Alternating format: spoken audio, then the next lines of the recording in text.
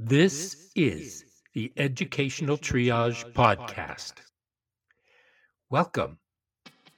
We invite you to come along with us on an exploration of interviews, issues, and other exciting and relevant topics in education, especially alternative education. They say alternative education is a laboratory for mainstream education. Why? Well, join us every week and listen in as Philip Summers Aloha. and I, Tony Hunt, jump in feet first to discuss issues that may affect our classes, students, communities, as well as our teaching. Please subscribe if you enjoy and find relevance in what you experience here. And if you haven't left a quick review, please do. We appreciate your candor and insights so we can improve as we move forward. Now, let's see what's on board today.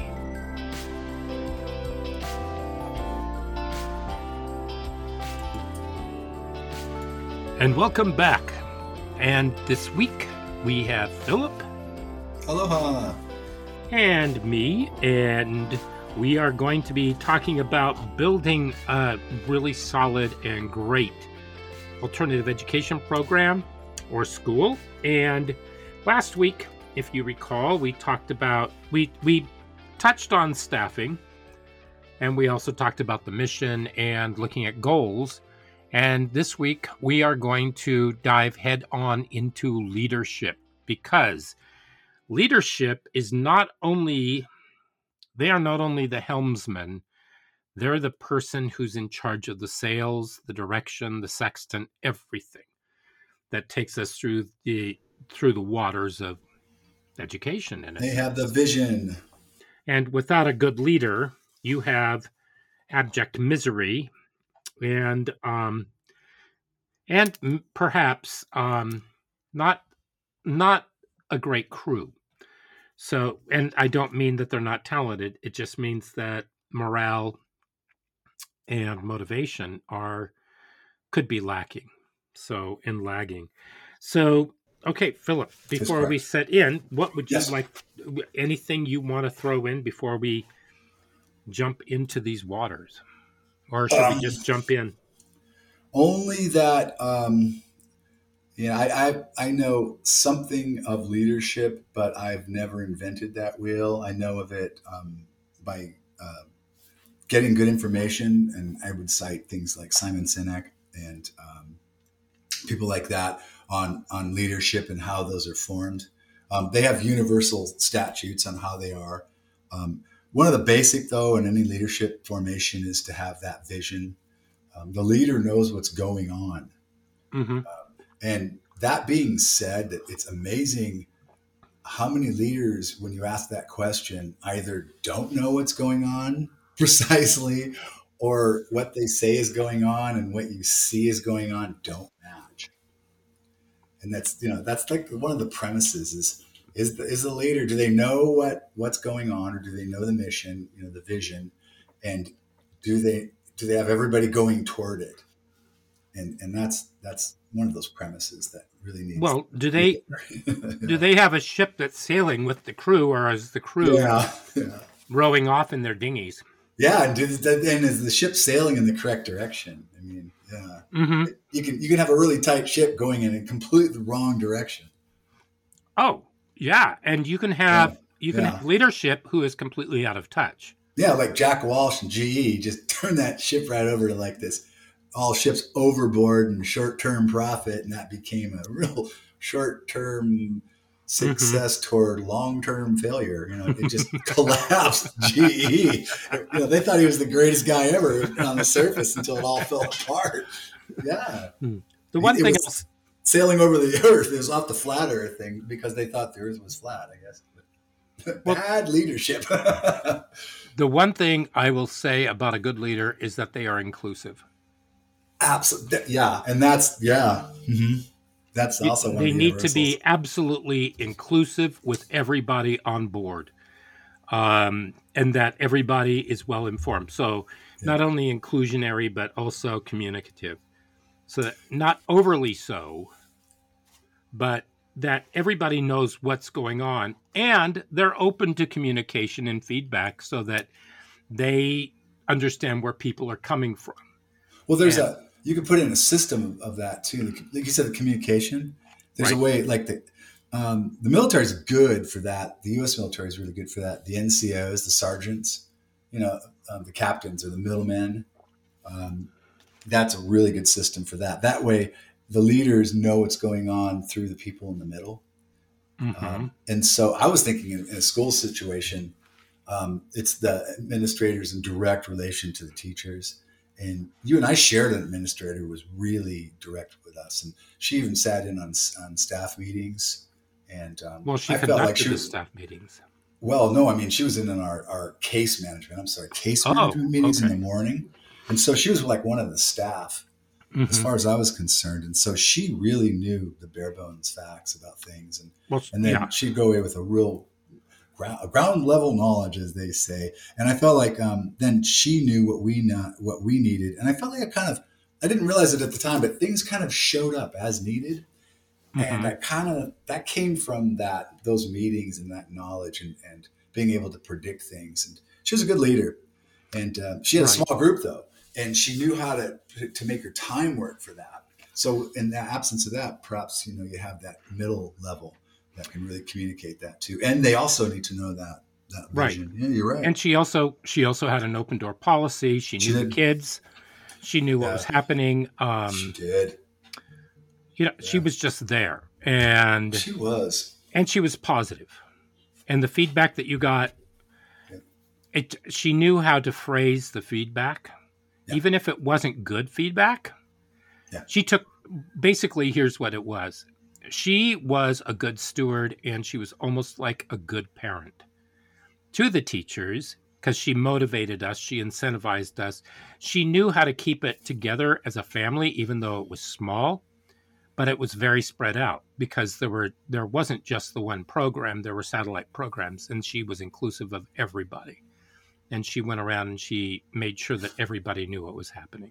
You're picking on what Simon Sinek said about a circle of safety.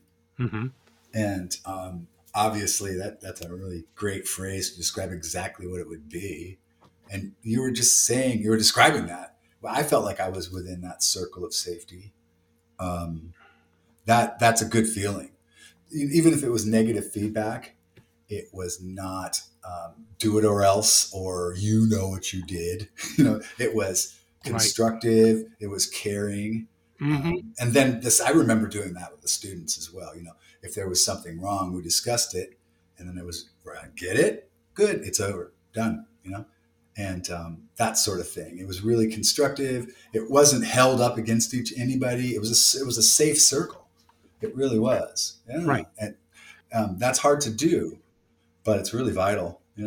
Right. So what I want to do, using let's use that administrator Mhm. as Okay. kind of a baseline from where we're coming from, Okay. because I have worked with several types since then, and I worked with several types before that, Okay. and we can go through this list. And we're going to go through the list of the Norwich University Online, uh, which had this article called 10 Different Types of Leadership Styles, and I'll put that down in the show notes.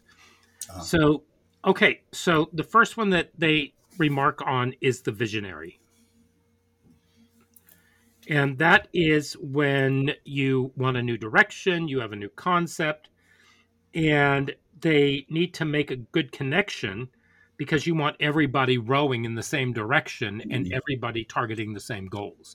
So you need to have the goals that we talked about last week. okay. We need to have a good leader who can communicate that and involves everybody so everybody knows what's expected of them. And I believe that means delegation. Yeah, that's a hard one too for many people, myself included. Yeah. I say that. So now, if you can't give people a vision of where you're going, then pretty much you're going to have a mishmash, Yeah. and nobody's going to know what's going on. And so I'm going to say that there are some people who come into this position of, let's say, principal or vice principal, and they really can't give up the power that they see that they have in order to communicate that. They know what they want, but they're just completely incommunicative and they just don't know how to get there. Someone who tells you what you shouldn't be doing. Yeah. So tell me what I should be doing. Well, you know. Just not that. Just something. Just not that. Don't do that. Okay. See what you're doing? Yeah, not that. So we want the visionary to be successful. So communication, mm-hmm. And inclusion. Well, this is a funny thing. This is many people know this, but it's very true too. You can't not do something, and it's very important to frame your instructions in that way. So, for example, say I don't know. I use it batting. Because if you bat a ball, you have to step in a straight line toward the ball, and if you step away from it, it's called stepping in the bucket. So don't step in. So you tell yourself, don't step in the bucket. What you're telling your brain is step in the bucket because your brain can't not do something. So tell yourself, step toward the pitcher, step toward, or step in a straight line, or step toward, or step in a line. Anything but don't do something, because your subconscious only hears the do something. Don't think of an elephant. Well, you just had to think of the elephant, didn't you? Well, of course. So it's right. It's the same thing as when you're climbing and somebody says, "Don't look down." Oh yeah. Well, the first thing I'm going to say is, "Oh heck no! I'm not going to look down. There's no way." And don't fall either. Don't fall. Your chances. Statistically, your chances of falling have just increased hugely. Your focus, your intention goes where your focus goes. No, I'm not thinking. Yeah. And so back in the early to mid 80s, they were pushing for you to say, if don't tell your kids, don't run out in the street. You say, stay on the sidewalk because I need you to be safe. So you give them a reason, and so they get that. And don't be like I was, where I sat there and I thought, well, here's the thing. I mean, we're at the crosswalk. Let's just cross. Why are we standing here? This is wasting so much time. And I was almost hit by several cars. and the woman who was babysitting me was just furious with me. So, yeah. So it's better than serving as an example to others, I suppose. Yeah. Well, then she said, "You get back here right now." And so I started, and she goes, "No!" And those are the final words I heard. Right. I said, "I don't understand why you're so upset." But I was only I was 3 or 4. So. But you do now, and that's the point. Well, yeah. Okay, so the next one would be coaching. And that is exactly what you were talking about when you talked about don't put your foot in the bucket. When I say don't step in the bucket. When we're encouraging and giving words of wisdom, in a sense, of how to hone the skill. They say coach this or coach that, basically. I say just calling him a teacher. Mm-hmm. Coaches are teachers. Yeah. But you know that the leader has had to have observed the teacher or the staff member. Mm-hmm. Yeah. And they need to know what are those strengths, because what you need to do is you need to nurture those strengths, and you need to go off of that. And you need to use those strengths that person has for the strength of the school or the program. I think you're right. And I only say I think you're right because duh. And secondly, I think that's overlooked a lot. It's amazing. A, that duh, and B, it's overlooked. It really is overlooked. I think a lot of administrators were trying to pound round pegs and square holes. Well, they want everything done their way. I always saw that, and it made sense to me. What they were doing didn't make sense. Right. But, here's another thing, and that is in Education Week, there was an article about what do leaders know that we should know?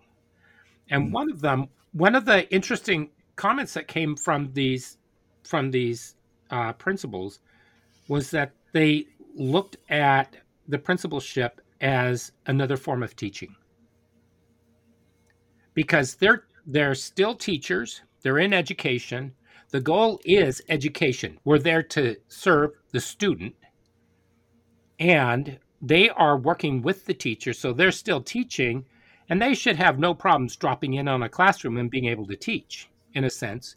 Or they should still have that vibrant curiosity that propels teachers in order to be the teachers that they are, because a good teacher is always questioning, is always looking for the best mode or method Right. of delivering the information. The teachers that have it off the back of their hand, those are the teachers that I would get rid of, because they're not bringing anything new and vibrant to the classroom. Yeah. It's become something that's just second nature to them, and they're not really invested in it. But a principal should be able to fill in for teachers if it comes to that. And one of my big premises too would be that every 5 to 7 years, the principal needs to go back to teaching. And I think that should be with every single principal, that they should have to go back to teaching for 2 to 3 years and then come back and, come back as an administrator and come back through the ranks, because I think that will keep them humble. I think and not just principals, but administrators, superintendents as well. Right. Simply because it gets their feet wet again, and they can get back in with everybody, and they can struggle with everybody, so they know what's happening. Or even better, that would be one option. Or another option would be a sabbatical in a chosen field. Mm-mm. That would be academic exploration of some kind of chosen thing. It would be some kind of exploration of something. They could do some maybe university teaching or a university class. Very different. Very different. I have to disagree. I would be, as an alternative educator, I would say I'm open to suggestions. Anything that would open the horizons of an administrator so they could come back a different person, I would give it to them. It doesn't necessarily have to be in regular teaching. It could be setting up a charter program. It could be, I don't know what it could be. They could come up with a suggestion. I'd say, hey, that's a pretty decent suggestion. They need to be in a non-administrative position. Oh yeah, absolutely. It couldn't be like a lateral thing. It has to be a different change. It has to be a change of life. It has to be something that enriches them, for them to come back into that role, a different type of administrator. Right. Now, the reason why I say a non-university type position is because you have a completely different animal of student. You may be right. You may be right in that regard. And so you're no longer looking at something that's more purposeful and goal-oriented, where you're actually honing skills for students. Yeah. You are, but it's at a much higher level. And so you have people that are paying, people who are far more invested. Yeah. If I had a principal who went off and taught university and then came back to the high school, they would have, there's a huge disconnect with that. Right. There'd be, that was sort of the tongue. You'd probably be right in that regard. I'm thinking of other academic institutions that would be suitable for it. And they're coming up. But something that would be, alternative that would enrich them. I can think of going over and teaching in Finland would be kind of interesting. Well, yeah, I could see going back. I'll tell you, teaching abroad was fantastic. Yeah, I loved it. And it taught me so much more. I could see somebody doing that. That would make more sense. Yeah, I could, or setting up if I went into the alternative program that we had taught in and then gone back to regular ed, it would have blown my mind up. Whoa, I've got a new look. I've got some ideas we could use here. A couple of years over at that program, go back. Yeah, we can change things. Oh, definitely. Yeah. Okay. Number 3 is affiliative. And that's where the nurturing comes in, with the morale, making sure that everybody is connected and that everybody knows where they connect and how they connect, and everybody Mhm. observes this and respects that and honors it so that everybody is working as one working unit. So I worked with a principal who constantly told everybody that we were family. Were And you? then it was a very dysfunctional family because nobody felt like they were family. Nobody felt all that connected with a lot of other people. And the administration did their best to keep people disjointed. Yeah. So they spoke a lot. So what came out of their mouth was not what was coming out the other end. So they were ingesting a bunch of dookie is what it is. So they could talk a good talk, but they couldn't digest it. So Uh, this but see if you have a respectful administration, where's your morale? it should be decent, You should shouldn't it? have good morale. I mean, Yeah, I mean, when we should feel worked backed up. when we worked with that one administrator, sure, we had some times that people didn't feel so great and people might be angry about this, that, or anything, but nobody looked forward to the end of the year. No, and I we mean, even had some tragedies. You know, mhm, some of the staff members lost some family member kind of thing, and it was, right. we kind of Everybody banded grouped together. together.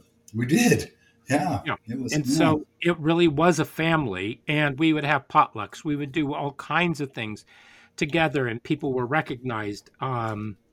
But it wasn't a competition in a sense. no, it was never. It Yeah, it was was very always human, very open. right. And everybody worked really hard because whatever was best for the children.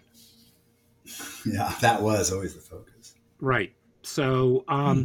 and knowing that and having people that you could talk to and just figure things out with, I think was humongous with that. It was a pretty simple system, really. It was.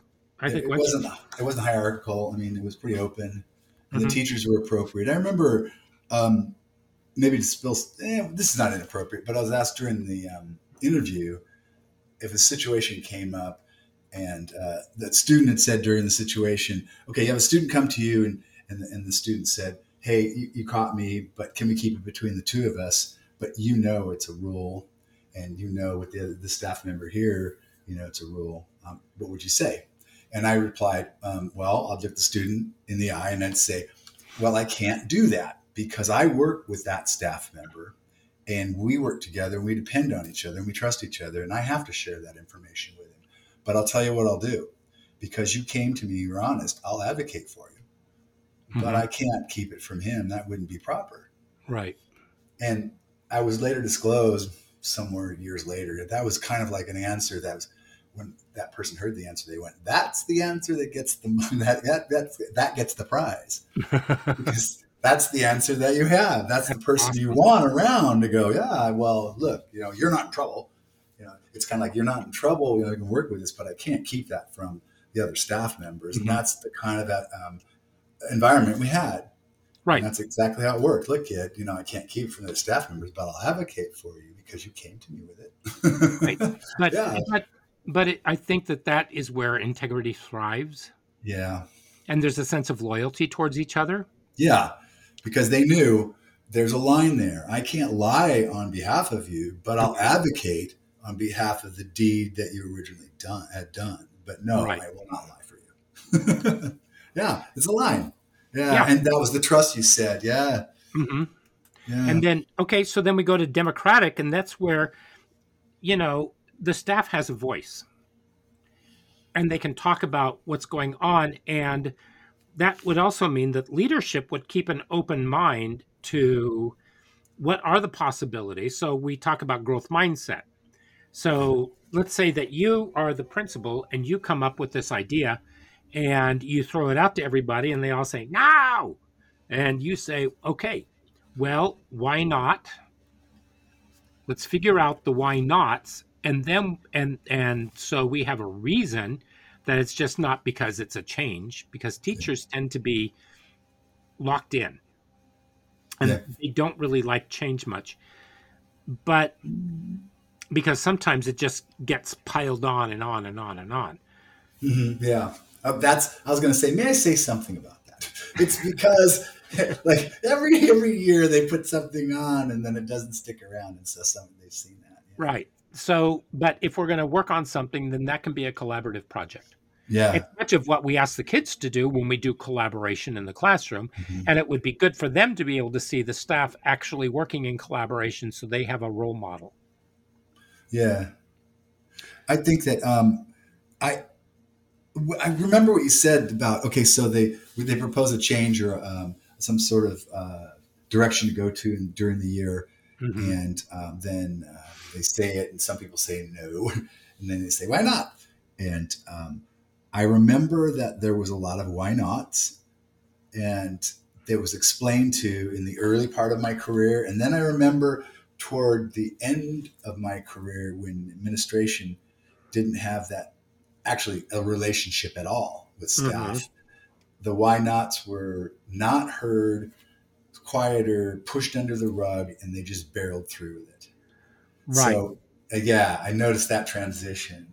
At the beginning, they'd say, why not? And they'd say, here's why we should do it. And they was on board, and it actually worked. And then after a while, there was no direction. And then there was just no tolerating the why nots. They just made us do it. And then it And just went away. and that's because the administration didn't know what they were doing, or they lacked any form of, what's the word I'm looking for? They Vision? I don't know. Well, I they didn't, lack vision, but they also lack self-confidence. That's the one thing that is a yeah. huge thing. You want to have an administrator who has self-confidence. Just because an administrator is a dictator and is telling everybody what to do doesn't mean that they know what they're doing. It demonstrates exactly the opposite. The only thing I think in the end I understood the vision to be was pass the tests. The true visions were past the tests. Hmm. The standards Right. and get the credits. Come hook or high, hook or crook by crook. And that the math was the hardest to do, period. Everyone was dragging, like most of the kids, perhaps 60 to 70% of them through all that math. Oh, yeah. Oh, Yeah. yeah. Well, I think that if you teach the subjects and you make sure that the kids have the skills, they will pass the test. You don't teach to the test, you teach the material so that the kids will understand it and that way they can take it with them. But if you're Yeah. teaching to the test, well, we have to do this because you have to pass a test on it. That does nobody any good. I think that was the only vision I ever consistently saw in the last 8 years, 10 years, really. We'll see. I remember when they started talking about teaching to the test, and there were all those letters to the editor. I think you wrote one, possibly. Um, Maybe. um, and there was all this hype up, and somebody looked at me and they said, "Aren't you furious?" And I said, "Why?" And they said, "Because now we have to teach to the test." And I said, "I'm not teaching to any test. I'm looking for the best way for the kids Yeah. to access the material, for the Yeah. kids to be able to demonstrate how they can communicate their understanding of the material." And that's what we did. And my kids did incredibly well on the Yeah. test. And for me, it was an experiment to see whether or not, if they Yeah. understood how to do it, if they could put two and two together, would they be able to? And they did. My kids always nailed it. I mean, it was a matter of pride with me. I mean, we just made sure I crossed every T and dotted every I. I made sure my kids were nails at it.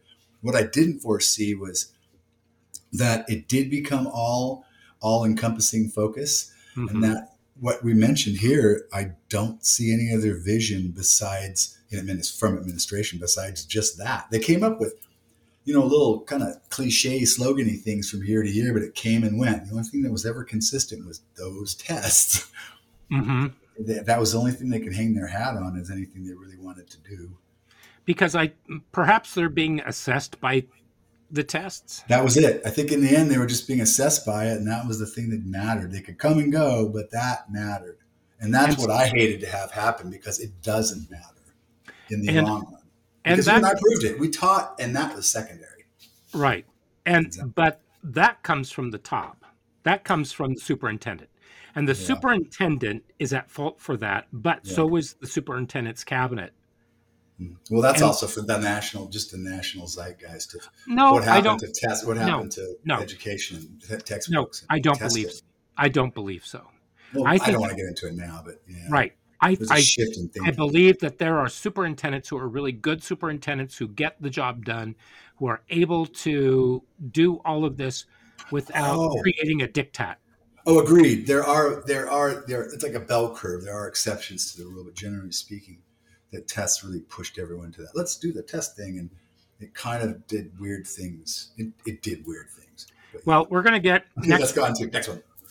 well next week when we talk, we're going to talk about community, and there are some examples of where they closed the achievement gap and where communities came together with the school and they were able to be very, very, very successful. Yeah. So we can talk about that next week. So, okay, so we've done all the way up through democratic, and now we're going to talk about pace setting. And that's where with, to me, this means that everybody agrees on benchmarks and when those benchmarks should actually be achieved. And those can shift because it depends, because kids are not rigid. And yes, we have our regular school year, but sometimes we might hit a benchmark early, and that gives us a little bit more time to work on something else. Or something's going to work, we just need to measure things out because we cannot hold kids to be where we want them to be because they're not little machines. Right. They are. They're little bio clocks. No, it's the semester. Right. And so Yeah. maybe a kid isn't finished by semester. I mean, Yeah. everybody has. I've seen people who advocate for boys to start a year later than girls because girls' brains work, they mature faster, and boys would be able to go in a year later and be able to be just as successful. And right now, women are over 41% of women are the top wage earners. So that has really come up. Wow. And They're just now so, messing around with the school schedules and letting the high schoolers go to school a little later. yeah, no, yeah, well, how that helps, I don't know, because they still have kids who need the most sleep starting much earlier, too. That's what I noticed too. Yeah. So, They still have that happening. I mean, it's so contrived and everything goes by the buses. Yeah. That's But, exactly it. The bus runs the schedules. and so, but also parents who want the schools to take the place of daycare. And so, but that's something else that we have to talk about. What's the True role? that. What's the True role that. of the parent in the community in the schools? So, how do we do that? Then we come to Autocratic. the autocratic style, which is where I'm the boss, you work for me, and I'm going to dole things out. In a sense, it's a bit of a dictatorship. It's authoritarian. And completely appropriate for the large type high school. Is it though? No, I mean, well, functionally, yes. Learning. So you think I that don't know. okay? Let's think So, about that. Let's think well, about I that. want you to, because I mean that's very Nietzschean of Well, master slave. But then you also run into, is the school a business, because you're talking corporate level stuff. yeah. Where I'm your boss, you will do what I tell you to do, so go do it. And that does not work so well Well, because it's not. teachers are professionals and they've been trained in what they do, not for some little person who now gets much more money and isn't really that versed in exactly what it is the teacher is doing, because we would hope that that teacher was some kind of more of an expert in that field. It does. Well, okay. So I was thinking about that, and I was thinking about when authoritarian management goes wrong, Mm-hmm. and in like the school level. And I thought, okay, why did I think that? And I thought, okay, so I've seen it kind of in a way in a big school. And then I thought, how would I fix that? Could you like make the school, a big school, into smaller schools? And then that's what made my mind sort of kind of think about things that way. And because it's not really a model that fits education as much, but sometimes it does, and that's a tragedy when it does, when the principal kind of dictates from the center office there. because these buildings are quite large. So that style of leadership does make it work for that complex a system. Well, That's weird. that it all depends on the principal Yeah. and as I said before, their level of self-confidence and what they're Right. able to do. Yeah. Now, It's just, now if a principal has 3,500, 4,000 students that they're looking after, then of course they're going to delegate, but they need to be able to have a team of vice principals mhm. and their department heads who understand what's going on and make sure that they are the best people who can generate the community and work with the community, because you'll have Yeah. far fewer problems if you have a good community that works for you. Yeah, If because you're you have to have a community to run the SROs and the parking lot and the whole, because 3,500 to well 4,000 students is a big place. well if you're going to run it like a Stalag, Well, you and don't want to have and to, you're going to but have you have to people that are control constantly looking for ways to actually break out, it. Yeah, they do. Yeah, and for then just your a numbers period. right and Yeah. your numbers are going to go down. You're going to be hit with even more problems. I don't want to think about a big building like that. So, well, I'm thinking like Las Vegas has them. I know Portland has them. Yeah, Sherwood has the biggest high school in the state now. I just heard. I don't know how big it is, but I can look on the Google machine here. Yeah, I don't know. I'll I tell know. my assistant. Look that up. I don't have an assistant. Okay, Yeah. okay. So let's get to commanding, and this is something that you talked about earlier, and this is the military Yeah, it's in another running it like military. command and modeled by the military. Command. Well, no input from. Oh well, no, that's not. Well, that would. Yeah, no, that's not the style of commanding from the military. I would actually follow. I would follow the style of the upper level special operations teams, where they all have a say because they all are equal, even if they have a difference in rank.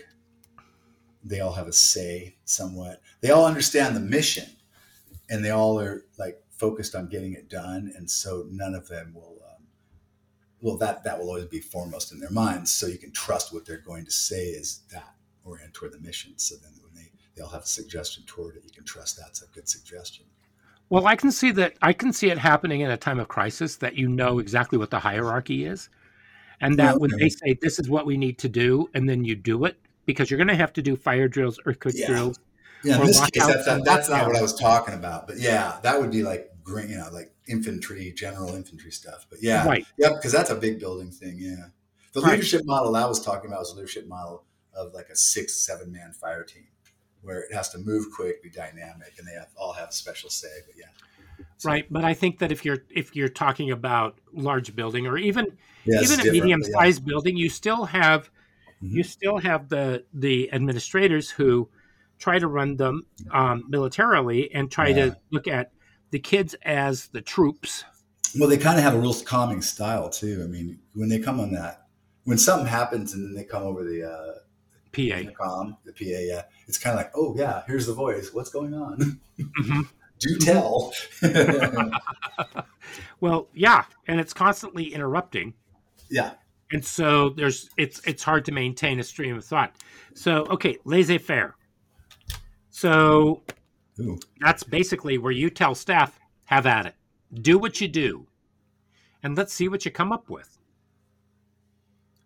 So the problem with that, I'm going to say, it says that it has the highest job satisfaction, but I'm going to say that every one of these has to be combined and shown in some form of a mixture, because sure, Right. I'm going to have my departments figure out what they're going to do.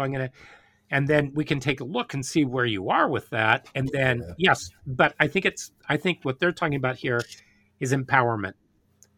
Having teachers be realized for the professionals that they are, and allowing them to teach what it is that they're supposed to teach and how they're supposed to teach it. Yep. They should call it the Camelot affair. No, it's like if you can have a team that is that highly skilled and motivated and Uh-huh. they can work together, it's like Camelot. It's perfect. Because I mean, if you could let a team like that alone and let them create, just wow, Mhm. that's a great team. That's perfect. Yeah, Oh, I think so. yeah. Okay, now bureaucratic. Oh, it's oh god. Ugh. That's the meetings you go to where like two people are reading a newspaper. Or used to back in the day when they had newspapers. Yeah, and once again, it's hierarchical, but Yeah. it's organized. It can be efficient, and Hmm. as long as everybody's willing to agree that you keep that level of efficiency, sometimes Yeah, you need to have that. you do. Even Be- if yeah, just people are if having not, stage roles. Yeah. because it's the best use of people's time. Because nobody likes meetings, and if you're going to just be wishy-washy about everybody's time, nobody's going to want to be there. And That's true. I remember I walked up to one of the vice principals, and I said to them, I said, "Can we do something here about what time we finish these things?" And he said, "We finish before class starts." I said, "You don't understand. I have to come in 20 minutes earlier than the staff meeting starts, which brings me in 20 minutes before I'm supposed to be at work, so that I can run down the halls. I can set up the classroom because I'm not in the same classroom period to period. And I have to start getting those set up Yeah.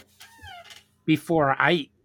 And so when I leave here, I still have to go back to my office. I have to pick up my stuff, and then I have to run across campus in order to make it back to that classroom before my students do. And you're giving us 5 minutes to get there." I said, "How about we have a time limit on these?" The next staff meeting, we had a time limit, and it gave us an extra 20 minutes at the end of it. Hmm. And I thought that was fantastic that we actually got that. But it also made the meetings run far more smoothly. The agenda was to the point. And, everybody knows that there's always that one person that raises their hand with all these questions at the very end. Oh Everybody, yeah. everybody's raring to go. They've already started their Oh, engines. They're sitting yeah. there. They're getting, It's a they've got, question they could ask them right after. No one has to listen to the answer, just them. and all of a sudden, everybody starts getting up, and all of a sudden, it's like they see that hand go up, and they go, "Oh no, they're at it again."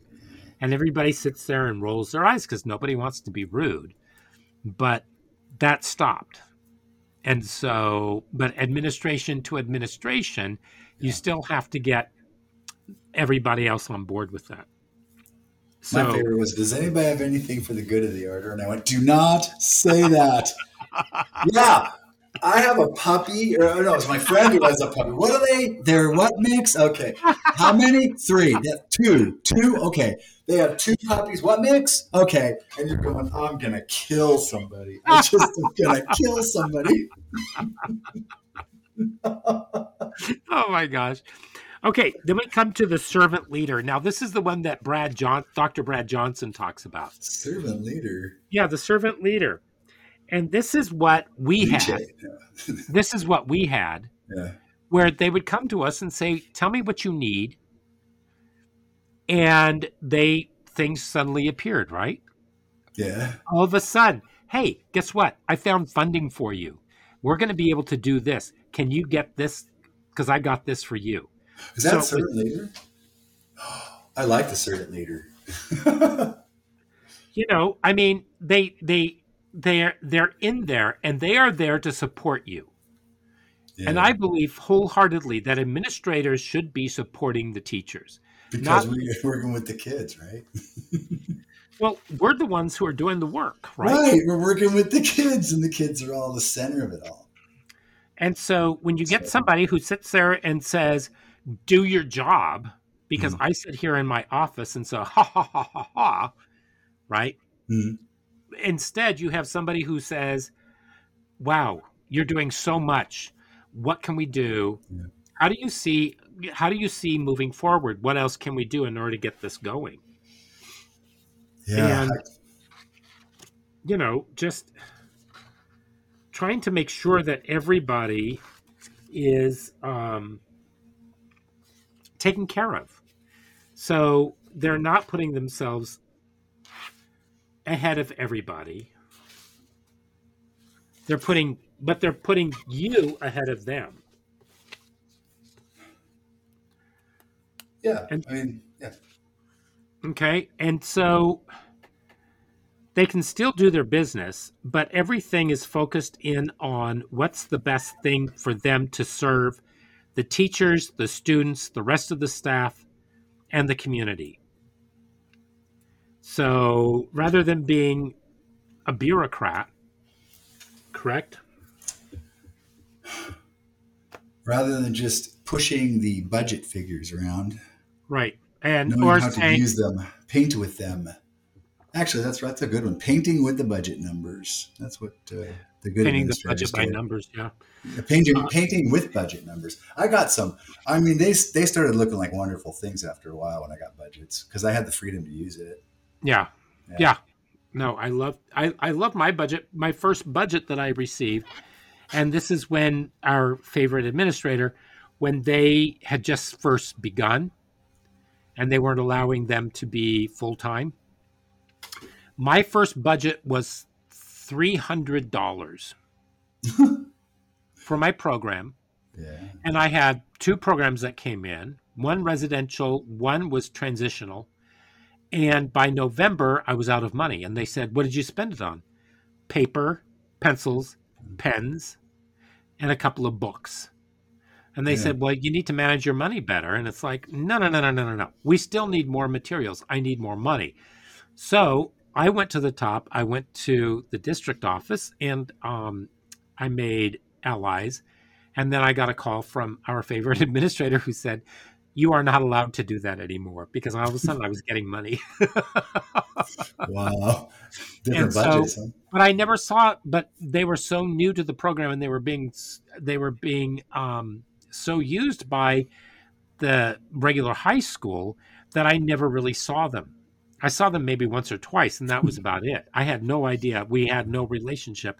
And then after that year, things got much better, Yeah. and we were able to work um, together. And all of a sudden, we started getting more money, and we were able to work with more money. Yeah. So, and it wasn't a huge amount. I think the next year we got maybe about $900 or $1,000, but that worked for us. I think by the time I came around, which was a few years after that, I got $1,900. So, okay, so tell me about Simon Sinek. Oh, Simon Sinek is he works with leadership Uh huh. and he develops leadership models. And Leaders Eat Last is one of his books I like a lot. And basically talks about how the best leaders put they put things before themselves. He does use Jack Walsh from GE as one of the leaders that saw short term gain Hmm.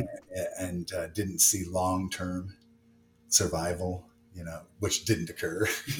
When GE came, fell from glory and things like that. Right. And same thing like Pan Am Airlines, same thing. And he develops systems that will help businesses survive. And why.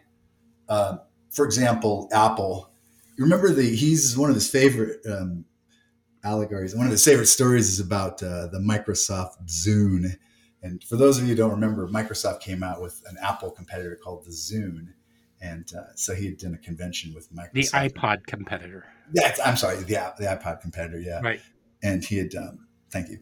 And he had, it was a better product. It was actually a better product than the iPod. It did more. It was cooler. It did better things. And those who used it thought it was better. So he was meeting with an Apple exec, and he couldn't quite resist. And he said, Microsoft gave me the Zune, and I have to admit, it's better than the iPod. And the reply to him was, "I have no doubt." And what he didn't realize was Apple will, they're not in it to beat everybody all the time. Right. And so Microsoft invented something that's better. Hmm. But where's Microsoft's Zune now? It's gone. It's way gone. It came and went. And yet the iPod actually came and went, and people are using the iPhone now. Right. So there you go. He just said that, just looked at it and said, "I have no doubt it's better." And that's a long game. That's the infinite vision. And he said, good leaders have both the finite vision and the infinite vision. Mm-hmm. They know where they're going after they've gone there. And that's where the companies now, the best led companies, those are the leaders that are revolutionary. They know where they're going after they're going there, you know. Right. And they know how to get to the place day by day too. And they know how to develop those relationships too. And they also know how to pace themselves, and they know how to hit their benchmarks and what they need to do in order to get there. And they can move the goalposts. Yeah. They're not rigid. Yeah, they have to be flexible, and they know how to make decisions under what are called VUAC systems, volatile, uncertain, ambiguous, and chaotic systems, which is, hello, welcome to Earth now. It moves quite fast. Right. You know, because of Moore's law, you know, which is computers double their power and speed every 2 years. So we're trying to catch up all the time. It's crazy. Awesome. Yeah, well, so he's well worth reading. Leaders Eat Last. I'll take a look at that. Yeah. I will take a look at that. So next week, we're going to take a look at community. And that means bringing the outside in. So it's dealing with families, it's dealing with services, it's dealing with businesses, and getting a lot more involvement so that we can have vibrant schools that aren't just about containing the kids. And getting the kids to the places they need to get to. Yeah, exactly. So, and that is on the agenda for next week. So I hope that you will join us. And as always, it's been wonderful. Philip, thank you so much. Thank you. To all of our listeners, thank you for listening. Give us a review and subscribe. And we hope to see you again next week. Aloha. And until then, goodbye.